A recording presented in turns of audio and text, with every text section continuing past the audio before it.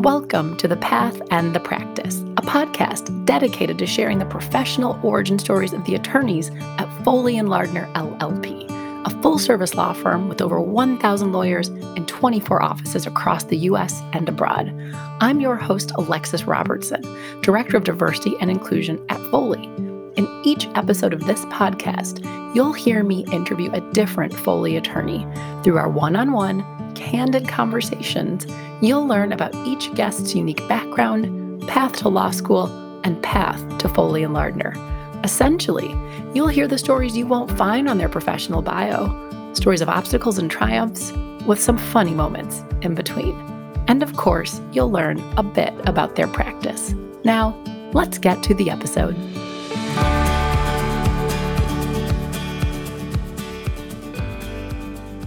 Today, I'm speaking with Marcella Jayne. Marcella is a litigation associate in Foley's New York office. Going into our discussion, I knew that she had managed to navigate and excel at Fordham Law School as a single mother to 2 young children. But I had no idea just how long and winding and just difficult her path to law school and to Foley truly was. The story you're about to hear is really the story of how Marcella pulled herself out of poverty. The bulk of our discussion focuses on about a 10-year period in which Marcella dropped out of high school, got her GED, eventually returned to community college and was exposed to a lawyer, and how as a single mother working as a cook in restaurants, she was eventually able to go from public housing project to Foley and Lardner. As you listen to this conversation, you will be struck by Marcella's determination and self-awareness. She shares some incredibly profound observations and insights that I hope resonate with you as much as they did with me. It's truly an honor to be able to share Marcella's story, and I hope you enjoy our conversation. Hi, Marcella. Welcome to the show. Thanks for having me. All right. I'm going to have you start the way I have everybody else start. Could you please give me / our listeners that, 30 to 90 second intro you do when you are at a networking event or maybe you're on a panel and you get that tell me about yourself question? I'm a second-year litigation associate at Foley and Lardner. I went to Fordham Law School, and before that, I went to Mount Holyoke College for undergrad. I majored in politics. I was very, very motivated to be a public interest attorney, and even so, in law school, I was the president of the Public Interest Association, which was called the Stein Scholars there. And I ended up at Foley and Lardner, but public interest is still near and dear to me. And you gleefully ended up at Foley and Lardner. Gleefully, without apology, without a single apology to anyone about it. And that's where I am. I enjoy being a litigator. Well, as you may or may not know, I'm so excited to have you on this podcast because I think, well, like so many others, but you also have a really unique, I think, an interesting story in terms of your path to law school and your path to Foley. But before we get there, let's start at the beginning. Where did you grow up? Where were you raised? Well, I think even this could be a boring question and a boring answer, but for me, that sounds really arrogant, but I think it's interesting because people don't really have the patience for a nuanced, complex story or narrative, I find. I'm excited for this. And we have the time and the patience right now. Let's do it. We do. So people want something easy to digest. You're from a poor community, you're from a wealthy community, you're this or you're that. And my story and where I'm from is complicated and it informs who I am as a person. Because I grew up in Amherst, Massachusetts till about the age of 17, pretty much. And Amherst is, it's like where I'm staying now in South Orange, New Jersey. It's a fairly affluent college town. It's very intellectual. Mm-hmm. It's in many ways a great place to grow up. Even though it's a small town, it has that because of the influx of students, there's so much cross-pollination of ideas and thoughts, and it's very intellectually stimulating. There's lots of old bookstores, which I love and could pretty much waste the day noodling around in. But then when I was 17, I moved to another area of Massachusetts, which is geographically really close. And that's about it. It's literally a different world. And it's sort of like, well, I guess a lot of places throughout the country have these neighborhoods or these cities and towns that are so close to each other, but are just stratified so differently. Absolutely.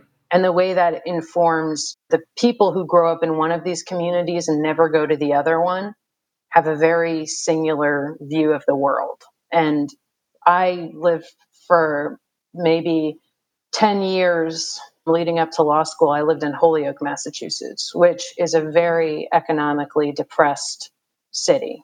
And I'm assuming it's only within a couple of miles, perhaps, of Amherst? Yeah, they're very close geographically. Mount Holyoke College, where I went, is smack dab in the middle. And that's in a town which borders Holyoke. And actually, I think it was on Mount Holyoke's website for visiting families, they'd give you directions on how to drive to Mount Holyoke. And the quickest way to drive off if you're coming up from New York is to go through Holyoke. And I looked at the directions once, and they actually have you go, Avoid it. they have you drive past Holyoke, and then you get off in Northampton and then backtrack up. Turn around just to avoid the area. So you don't have to drive through Holyoke. And I had a friend in college, and she actually, her dad just plugged the address in his GPS, and he said, "You can't go to Mount Holyoke." After he drove through downtown Holyoke, he said, "You can't go here because it's too crime ridden, it's too unsafe." He drove through the downtown. It was like 5 o'clock, every business is closed. There's Mhm. just people loitering, there's garbage everywhere. Or I don't know what, maybe today is a little bit better, but, and he said, "You can't go there." And then I said, "Well, that's why the website directs parents to drive around it." Avoids it, yes. Well, and what precipitated or what caused your move? But then also I'm curious if you could reflect on what you learned having spent 17 years and, like you said, a starkly different place that was only miles away from Mount Holyoke. I think, well, the reason I moved is despite growing up in Amherst, which is fairly affluent, we lived in public housing in Amherst. So mostly public housing. So I had a single mother, she had 4 kids. My mother did union organizing, but she did not make enough money to really live in Amherst. The idea is that, and there are a lot of families like ours in Amherst where people would go on housing lotteries forever and just wait to get into the town in hopes that they could get their kids into this school system. Even if you're paying 90% of your income toward rent and you're really living lean, the idea is that if you get your kids into this school system, you're going to give them a tremendous opportunity. So that's kind of when we first moved to Amherst, we lived in a really rural, poor, more like white town in Western Mass. And then we moved to Amherst at first, paying like almost all of our income toward rent and then living in public housing. So when I started working when I was 17, I dropped out of high school. I had a GED. I was working in restaurants. And it gets to a point where I know I can't afford to live in Amherst. Right?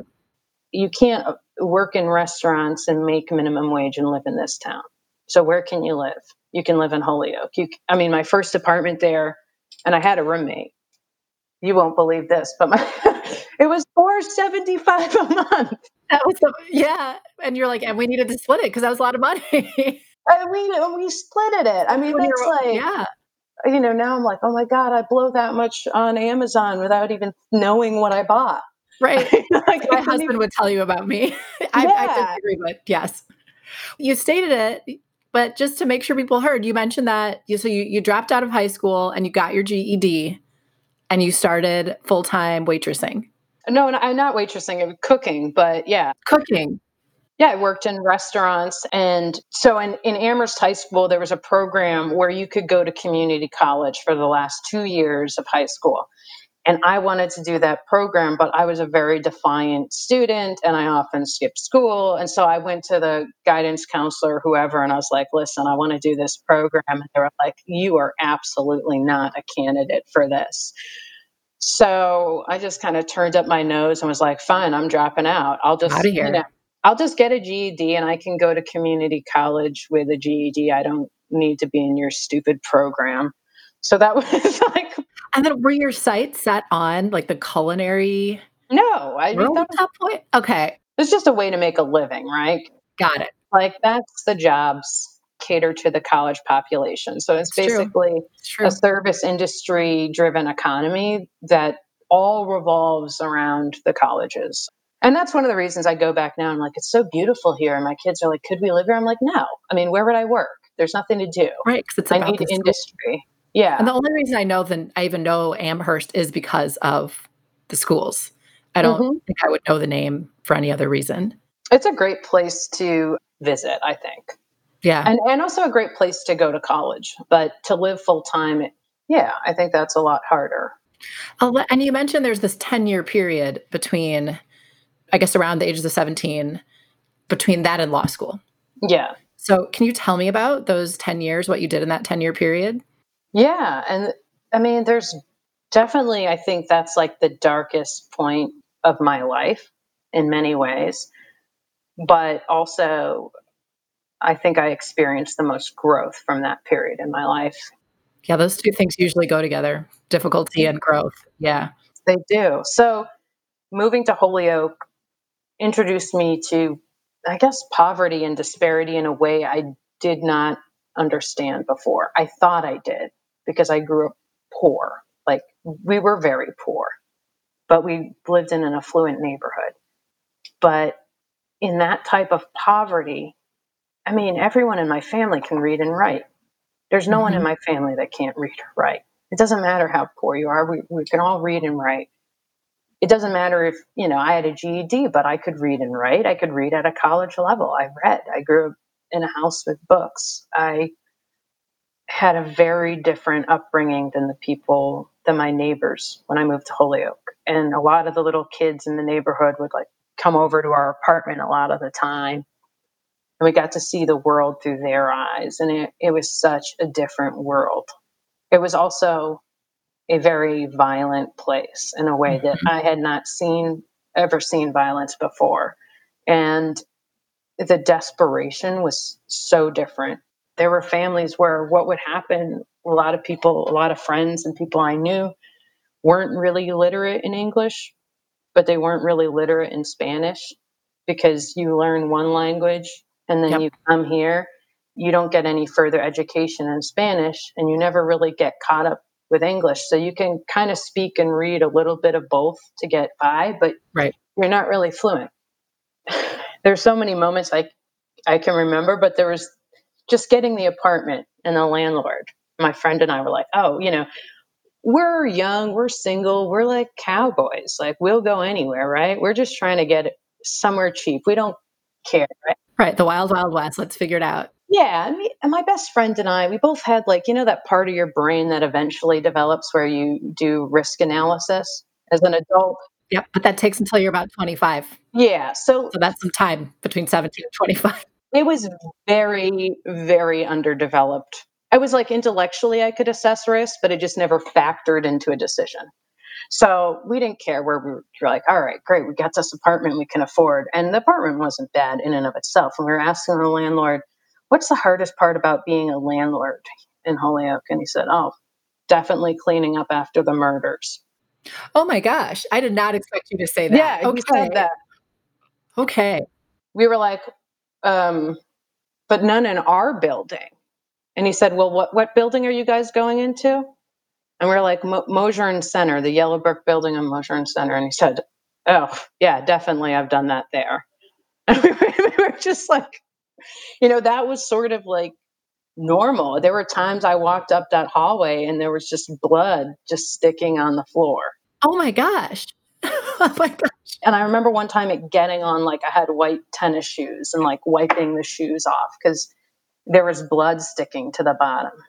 It was such a different world. And I saw poverty in a way I did not know it or understand it. I saw it in a way where it affected the ability of people to engage with the court system, with the Absolutely. education system, to be completely stifled because the poverty I knew was different. Like my parents were poor, but they could read and write. And my mother was a union organizer, so she knew how to navigate things in a way and she could figure out resources for certain things. That's very different. So I've never had necessarily long-term exposure to that level of poverty, but when I was in college, I went to American University in DC for undergrad, and I was an investigative intern for the public defender service there. Oh wow. So they literally have college students doing the investigation for their criminal defense work, which at the time felt super normal, but in retrospect, it's not. And No. so that would send me to parts of DC to talk to the complaining witness, who frequently would give the statement. And, as you know, like Washington, DC and many big cities, they definitely have areas with just extreme poverty.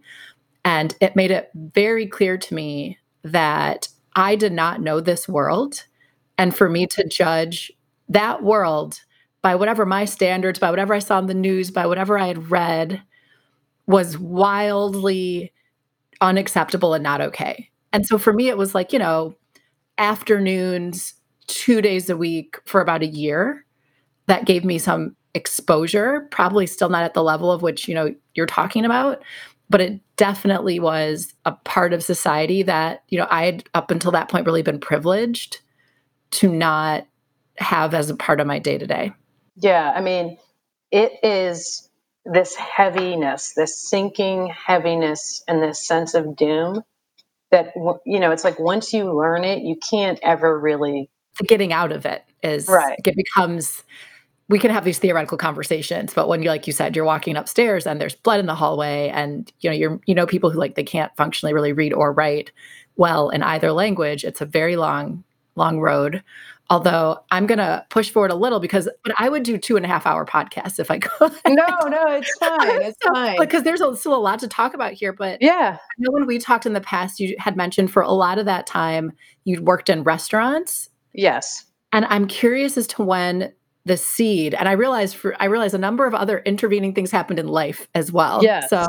as much as you'd like to elaborate on, but I'm curious about kind of what you were doing when the seed of law school was planted, but also what happened in life Oh, between yeah. then and going to law school. Well, when I was in community college, and it took me like 6 years to get like a 2-year degree because it's like you work and you go to school and you work, then you stop going to school for a while and focus on work and whatever. But I took a civil liberties class and the professor was a lawyer. And that's sort of, in a way, all it really takes. I mean, I didn't know any lawyers growing up. And this guy had the right values and the right motivations. And he was representing Guantanamo Bay detainees. And he was teaching this class at community college. Can you imagine? It's like an act of charity or whatever. But he was a well established attorney and he was doing these huge civil rights cases and getting people out of Guantanamo. And I thought, like, it's almost like voodoo or magic, what you could do with a law degree. That's what I saw. And also being around that extreme poverty, that juxtaposition. You see, people's lives are turned upside down and sideways because of pieces of paper and because of writing and language. Right, that they can't interpret and they don't know how to navigate, and I love what you said, it was like magic or voodoo being able if you could understand and navigate these laws. You basically have a superpower. Yeah, that's so powerful what you just said. That's really, really powerful. So that's when I started to get that idea because also, well, I also wanted to make money because I didn't want to be poor and I didn't want to work in restaurants. And it's funny now because I think, my billing rate's higher than his. But when he was teaching our class, he said something about I charge $300 an hour. And I was like, whoa. At the time, you're probably like, "Oh my god." Yeah, Yeah. I was like, so he can get people are being tortured. They're being tortured and imprisoned. And, also it was significant because part of my family is Syrian too. So after 9/11, there was a lot of anti Arabic sentiment going on. So that sort of resonated with me. And then seeing that he was getting people out through work right, and making money. He was making, and then for me, it was never about being rich or anything, but like right, he's making enough money to dress well. and to champion these causes. So that Right. penetrated, that resonated with you.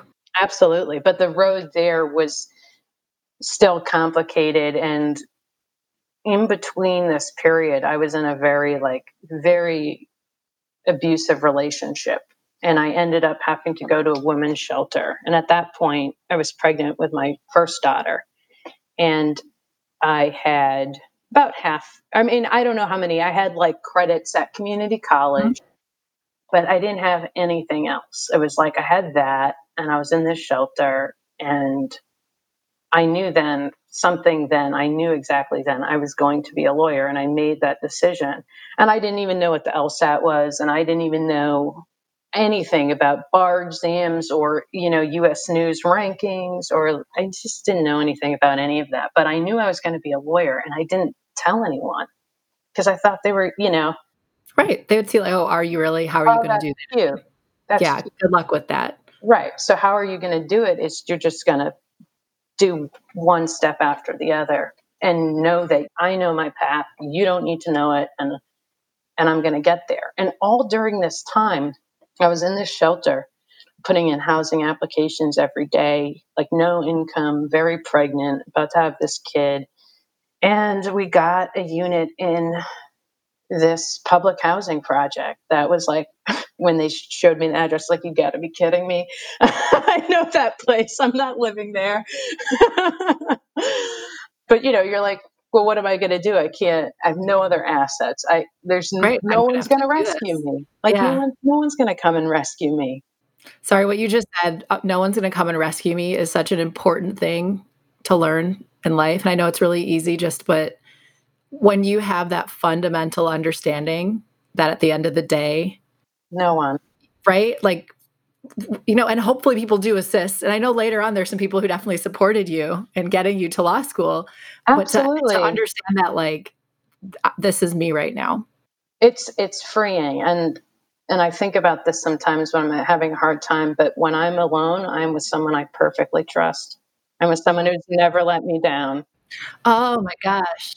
Yes. Oh god, you're killing me but your words are just like so that's right. That's absolutely right, and I know for some people, the "no one's gonna rescue me" can be depressing, but like you said, it's powerful, it's actually empowering to not go too far off into the, like, I don't know if it's life coaching sort of thing, but the relationship with the self and to deeply trust yourself and to be with yourself when there's no one else to be with is just a that's everything. So, yeah. It is everything, and so that's what I said. It's the most painful period, but also the most growth. So I'm gonna live in these crazy projects that are run down. They're the oldest standing projects in the U.S. They were Wow. slated for demolition a decade ago, but they're still standing. Raise a baby. You're gonna have a baby. I don't know how I'm going to do it, but I'm going to go back to community college. I'm going to finish all of my credits. And also, I don't know how I'm going to do it, but I'm also going to graduate at, close to the top of my class as possible. Mhm. And I also don't know how I'm going to do it, but at that time too, I started to say, I'm going to go to Mount Holyoke. And I don't know how I'm going to get in, and I'm going to get a scholarship. And that was sort of like my plan. And it did work, but it's not like it worked seamlessly. Like, it was painful.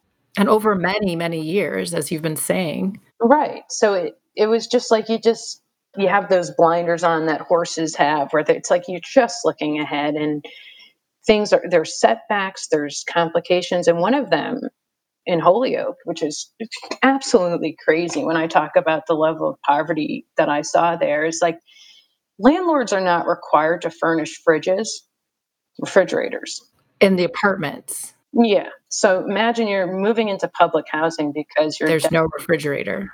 and you're escaping domestic violence and you don't have a refrigerator. Now you've been referred to a caseworker because of the domestic violence. So the caseworker is like, if you don't get a refrigerator, I'm going to file a neglect report. Right, because you can't live here without right. Right. And you don't have money to buy a refrigerator. So you have to like think, How do I how am I get going to get a refrigerator? right, And so those years is like every day is like pivoting 16 ways, like seeing a spider web. Every decision you make, how is this going to play out? How am I going to get around this and that? How am I going to get a refrigerator? If you don't have a bed, I might have to right? How am I gonna get a bed? are you going to get a bed? How are you going to get childcare to go back to school? You have to be enrolled full time. And then the childcare only covers the time of the class. So you're going to have to do your schoolwork with the kid. Mhm. So, it was like this constant onslaught of logistical challenge. Right, over and over and over for years and years. Right. and interfacing with bureaucracies who, frankly, I mean, this is the perspective that I think I have that I'm grateful for is like, I know the level of competency and strategy it takes for women just to survive like this. So Mhm. if that could be acknowledged and valued a little bit more in our culture, the women like these should be running companies Right. because the level of executive function you need, and there are people who did do it better than me and are still doing it better than me. Mhm. So I know that they are out there, and I hope someday I'm in a position. All of that, though, like well, like the grit, the savvy, the perseverance, the keep listing all the attributes it takes to navigate any of that. You're absolutely right, and we don't have a way to assess that, capture that, to even recognize or notice it, Right. frankly. And by the way, what you said about the refrigerator, that's not something that's occurred to me because most people, when like you said, when you're not in public housing above a certain place in society, if you rent a place, It comes with a refrigerator. that's the expectation. Yeah, I'm just Yeah, yeah. no, I mean, these are the little things. And then imagine this. I'm still living in these public housing projects. By the way, there's this whole other backstory that while I'm living there, they're trying to demolish the projects. So then I got involved politically, and now they've actually revitalized them. So when I go back there, I see Lyman Terrace housing projects, which were going to be demolished and everyone was going to be displaced. And there was a professor in undergrad who helped me basically wage this war to keep this neighborhood intact. But while I'm in college, while I'm waging this war to protect our housing, to protect this community, I'm in these classes, politics classes, urban development, politics of poverty, Marx and Marxism, all this stuff. And my classmates are like, well, there are daycare vouchers, so I don't understand why that's a problem. And or there is public housing, or there is Section 8. I'm like, okay, did you know the wait list for Section 8 is 10 years?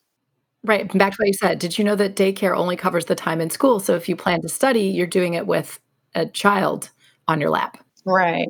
So well meaning, my peers. But the disconnect Exactly. And the challenge for me is, and what I'm grateful for that experience is that I had to like cut out my emotion and just bring facts.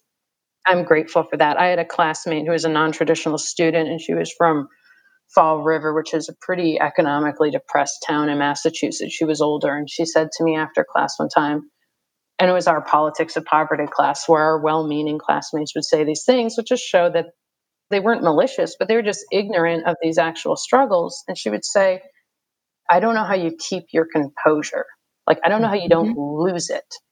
And you just say the truth of the fact, but you don't make it like I never said as a, Right, and to get I mean, emotional because it's personal. It's how she's like, "Why aren't you getting emotional about it?"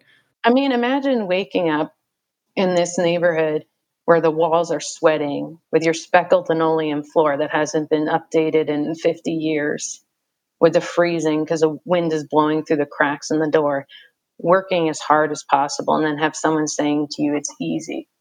I mean, it's like turns your blood into lava. "Go get the voucher and you can be here with me right now." Yeah. Oh, yeah, exactly. Oh my gosh. Well, there is some level of back to the things you learned and the way you had to push yourself, the composure you had to gain. I don't know, I guess it's compartmentalizing at some extent because you're like, "I'm also focused on my goal here, Right. and I don't have the energy even to give Yes. you in this right now." That's a weird blessing, right? To be so exhausted in one way that you're like, whatever. I can't, I I need this can't. energy for other stuff. But like you said, it took some time to finish 6 years to finish college. And I know when we talked in the past, you mentioned there's also a bit of a gap between finishing that and even kind of starting that application process Yeah. to law school. So what happened next? Well, I had another partner, we had another kid, and we were going to move to New York or wherever I ended up going to law school together. And that was going to be the plan. And then we broke up, and then suddenly it was a daunting and horrifying prospect of being a single parent again, now with two kids, 3 and 6, or at the time 2 and 5. How on earth can you possibly relocate Mhm.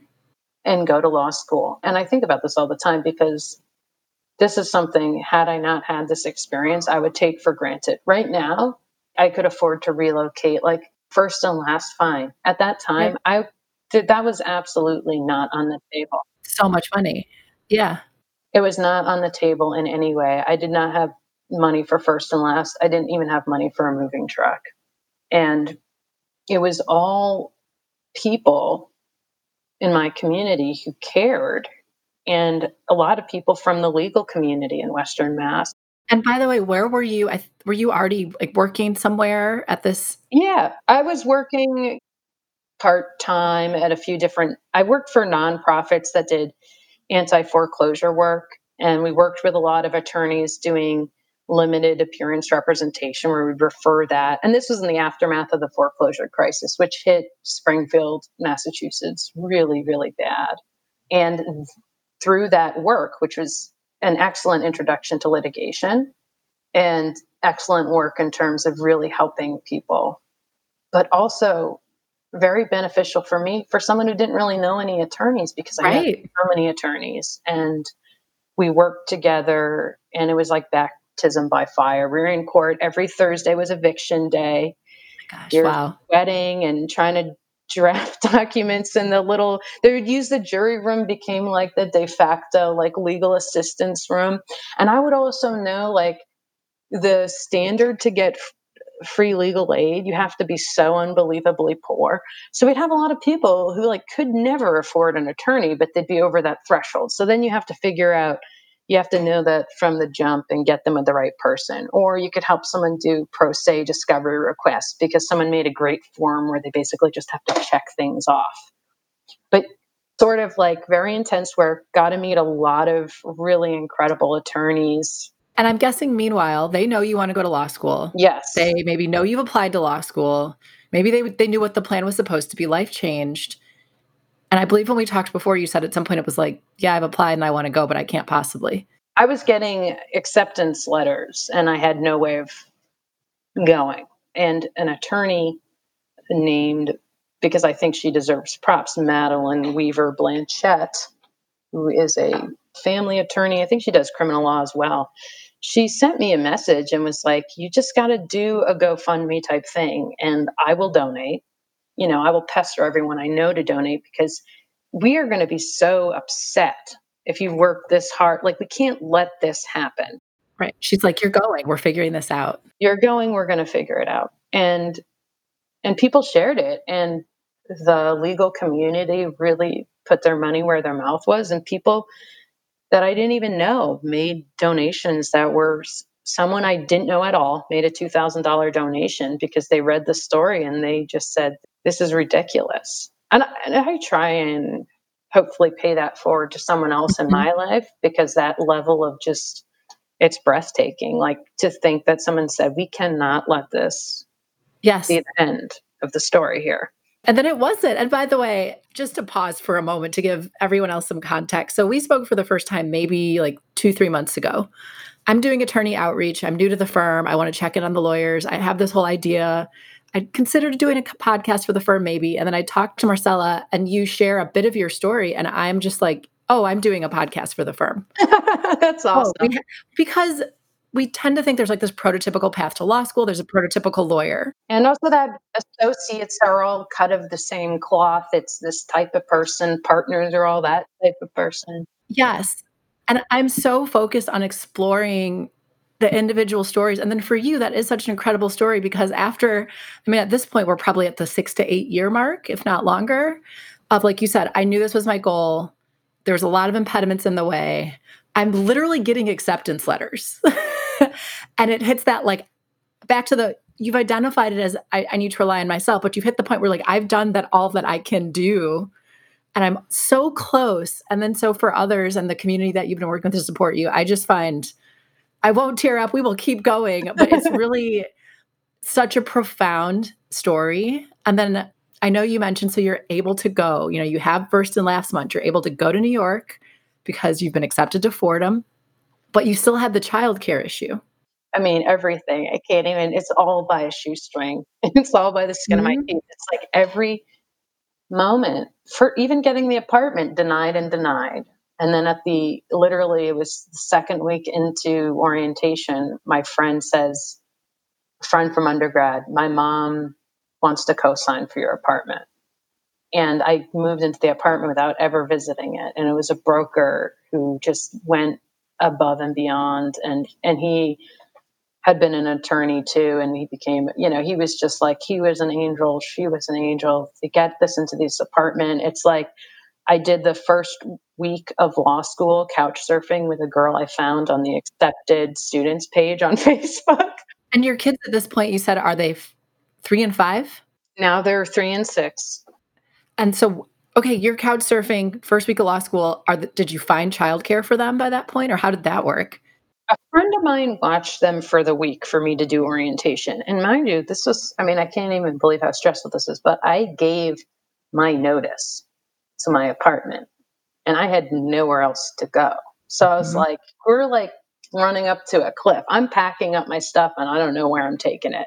Right, leap and the net will appear, I guess. That's, well, that's exactly what it is. It's like, all right, well, it's so anxiety provoking that the chemicals burn off after a little bit. You're just like, Keep going. whatever's going to happen is going to happen. So we get this apartment, we moved there, and I heard that New York had just implemented universal pre-K. And I don't know how to register my kid. I mean, in New York is crazy. It's not like anywhere I live where you just, It's a huge city, yeah, how does that work? it's a huge bureaucracy to navigate for any little thing. And I run into a neighbor outside and I'm like, how do you register your kids for school? Because I see she has kids and she's like, oh, I was going to do that tomorrow. Let's go together. It's like all these people you just come across so randomly. She was this woman in this Jewish Orthodox community who was exiled because she got divorced because she had breast cancer and her husband left her. So she's My there with god. these kids. She just moved to the neighborhood. She's registering her kids. I happen to run into her and we just start talking for whatever reason. So we go there together the next day to register kids. And Valencia, my daughter who was 3 at the time, gets literally the last slot Wow. for the universal pre-K. And it was just like, I don't know, whatever. I just feel very lucky. But also just the marathon, so for many people, law school is the hardest part, and you've really detailed so many things in and of themselves that just to get the opportunity to go to law school, that you still had to do 3 years of law school after all that we've walked through, but in some ways, I could imagine that law school itself is a lot easier in context with, everything you had dealt with, figured out over the years prior. Yeah, I mean, in a way, I think it is, in a way. And in a way, you can give yourself these pep talks, right? And which I Mm, did all the mhm. time, and which shamelessly solicited from other people. And they would say, have you ever let yourself down before? Have you ever not come through? Because I need a fact based argument. Don't give me any woo woo. You got this, girl. That doesn't mean anything at all to me. Tell me something that I can hold. And that's what I would hold on to. But law school was also, I didn't like it. I didn't enjoy the experience of being there. And I had a lot of really dark times because Mm, I mhm. really wanted to be at the very top of my class. And it seemed like no matter what I did, I couldn't be. And it was like, every time I got a B plus, it was like a lashing. I mean, Mhm. my ego was so just shredded. And also, law school is so different. I loved undergrad. I loved debating. It is very different. I loved getting to know my professors and, having coffee with them. And law school was so different. Yes, and you're also holding yourself up to incredibly high standards, as which is great, but as you said, like, my goal is the top, not near the You top, might that's all. sort like the top. Yes. So then I feel perpetually disappointed in myself the entire time I'm there. But actually, I was talking to my aunt about this because my grandfather can be like really pretentious and he's really status obsessed. And he was like disappointed I didn't get into a Harvard law school or something. And I was really offended by that because I know how hard it took to get where I got anyway. Get where you go. Yes. And my aunt said, but if you look at it on the other side, he thinks you're capable of that. So then I say to my internal tyrant, who's just the most relentless, devilish entity you could think of. My internal tyrant is ruthless, but she always believes I can do it. So that is Mhm. something to hold on to too. There's some part of me that believes I can reach that limit. That's the same part that beats me up when I don't, but Yes. Well, and it's also kind of forgiving that part and valuing it for what it right, is. exactly. So, yes. Yes, and by the way, if you don't mind, we're gonna go a little bit longer than some of the other podcasts because I still have a few other things, Okay, but I sure. will say, spoiler alert, I've heard you still did pretty well at Fordham. Yeah, no, I did. I did. Well, here's another spoiler alert. You kind of have to end up at Foley. So, That's like rumor has it, yeah, no, I did. but I will say I do hear you when you say, and, unfortunately, we can't go through each of the 3 years there, that it wasn't easy. No, It still wasn't easy. It wasn't like, "Oh, fast forward through the next 3 years." There was still a lot of work, and I can only imagine navigating law school with a 3 and a 5-year-old, because law school is hard regardless, let alone when there's, children that have to be cared for, fed, given attention to every day, apparently. they grew up on that campus. I mean, Yeah, they went with mom where they needed to go. all the free pizzas in the basement that would get brought to Yes, the that's public right. interest. I mean, they were living off those pizzas. They were going to cocktail parties. And they had to. They did, and so I felt bad because I didn't always get to give them the attention that I wanted. But I was like, look, I could be a waitress at Denny's and never see you. So, Yep, let's get the work done to get yes. So when does Foley and Lardner come on the scene? How do you hear about Foley? so I'm really gung ho about being public interest. And I did an internship at the SEC and the FTC, and I started to think maybe government regulation or enforcement, regarding financial stuff and consumer protection stuff is the way that I can make a good living and really promote public interest in my career. That's where I'm going in my mind. And then at the time, it looks like Trump wins the election also. So all these government jobs are really not. Right, not as appealing. Yeah. So I'm trying to figure this out. And I have a mentor at Fordham, and he's a public interest guy too. And we're having one of our breakfasts, and he's like, I hate to do this, but and I know I'm your public interest advisor, but OCI is coming up and I want you to bid. He's like, "You should just consider it. Just go try OCI out." And for others who aren't familiar, that's on-campus interview. For any non-lawyers who listen to this, yes, the opportunity to meet law firms. So that's where the big law firms are going to recruit at OCI. If you go the public interest route, public interest places typically don't have the money to even hire you until after you graduate and pass the bar. So basically, the deal is, if you get hired through OCI through a firm, you'd summer there. I mean, obviously, I know you know this, but I figure since you point that Yeah, out, absolutely. you summer there, you make pro rata salary, so you get a taste of what it would be like financially and work wise as well. And they typically give you an offer, so right out of law school you got a place to go, and they'll also help with bar expenses, etc. Right. He's like, "What's the downside? Go try." Right. So he's saying, look, you can get in now. Your grades are good enough. You can get in now. But if you don't take the opportunity now, there is absolutely It's hard. no guarantee you will ever get it again. He said, if you hate it, you can quit. If you only want to stay there for 2 years and just pay down some debt, fine, pay down some debt. And guess what? You're going to be better situated and trained to go anywhere you want to go in public interest wise.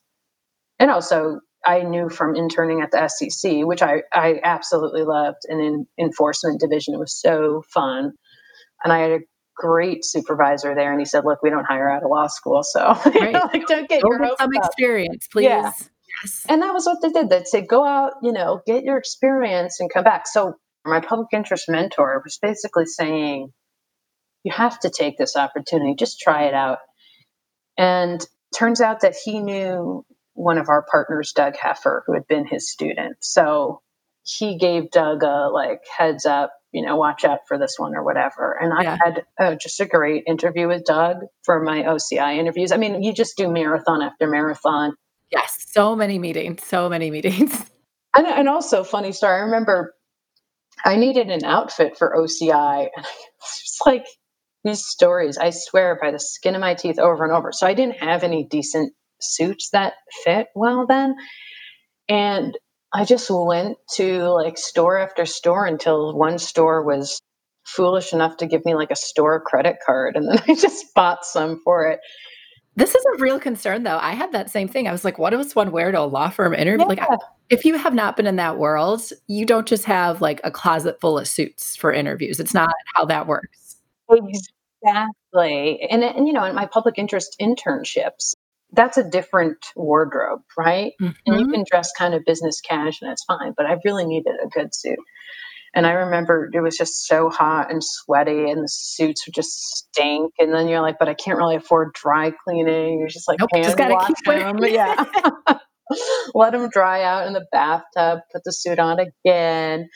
Oh my gosh. But so and I'm gonna fast forward a bit Yeah, sure. more, but you connect with Foley at OCI, you're a summer associate with us in New York. You join the firm, and based on everything you've ever said, I'm not surprised you settle on litigation. Oh, yeah, absolutely. Absolutely. There was never any other thing. Yeah, and for you, there's no but I still have to say it out loud that I was like, "Clearly, you become a litigator." Yes. And now as a litigator, what are the type of matters that you've been able to work on in your first few years with the firm? Well, in terms of the types of cases, there are a lot of well, I've done some trademark stuff, which I surprisingly like. That I never would have guessed that soft IP, and I like that term. So like, I don't know anything about a patent, but you want to argue about the use of a color, we can do that all day. Let's do it. We can do that. So those are fun, and a lot of business disputes, which it turns out businesses are disputing everything all of the time among each other. I've done a lot of work for insurance brokers, clients who are insurance brokers. I did that as well in a former life. I can relate to that. Yeah, and they're fun, they're fun cases. Well, we're gonna wrap up, but I wanna give you a moment to reflect because in addition to hopefully lots of people from Foley and Lardner listening to this podcast to learn more about the attorneys at the firm, I'm also hoping law students or college students or anyone who's interested in pursuing the legal path listens.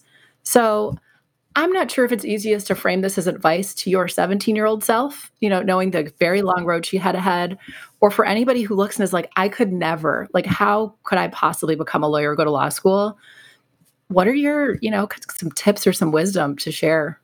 Well, first off, I would direct if I was going to make a message, I would direct it to the people who have really struggled and navigated a lot of BS bureaucracies and been pushed down over and over. And what I would say to those people, many of my friends back home, is you don't even know how competent you are.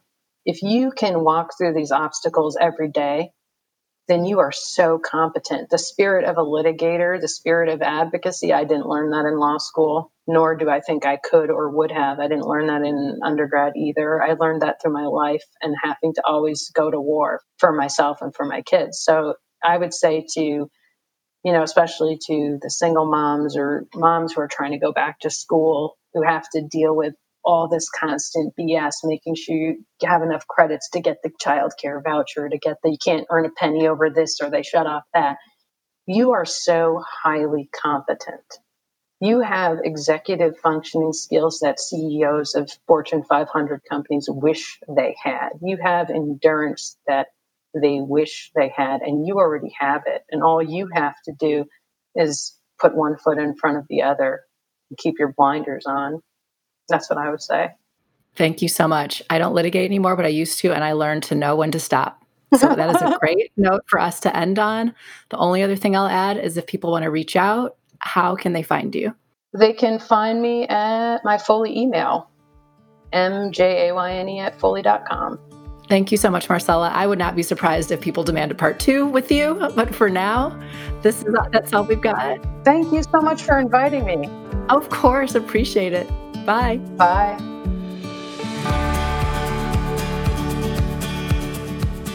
Thank you for listening to The Path and the Practice. I hope you enjoyed the conversation and join us again next time. And if you did enjoy it, please share it, subscribe, and leave us a review, as your feedback on the podcast is important to us. Also, please note that this podcast may be considered attorney advertising and is made available by Foley & Lardner, LLP for informational purposes only. This podcast does not create an attorney-client relationship.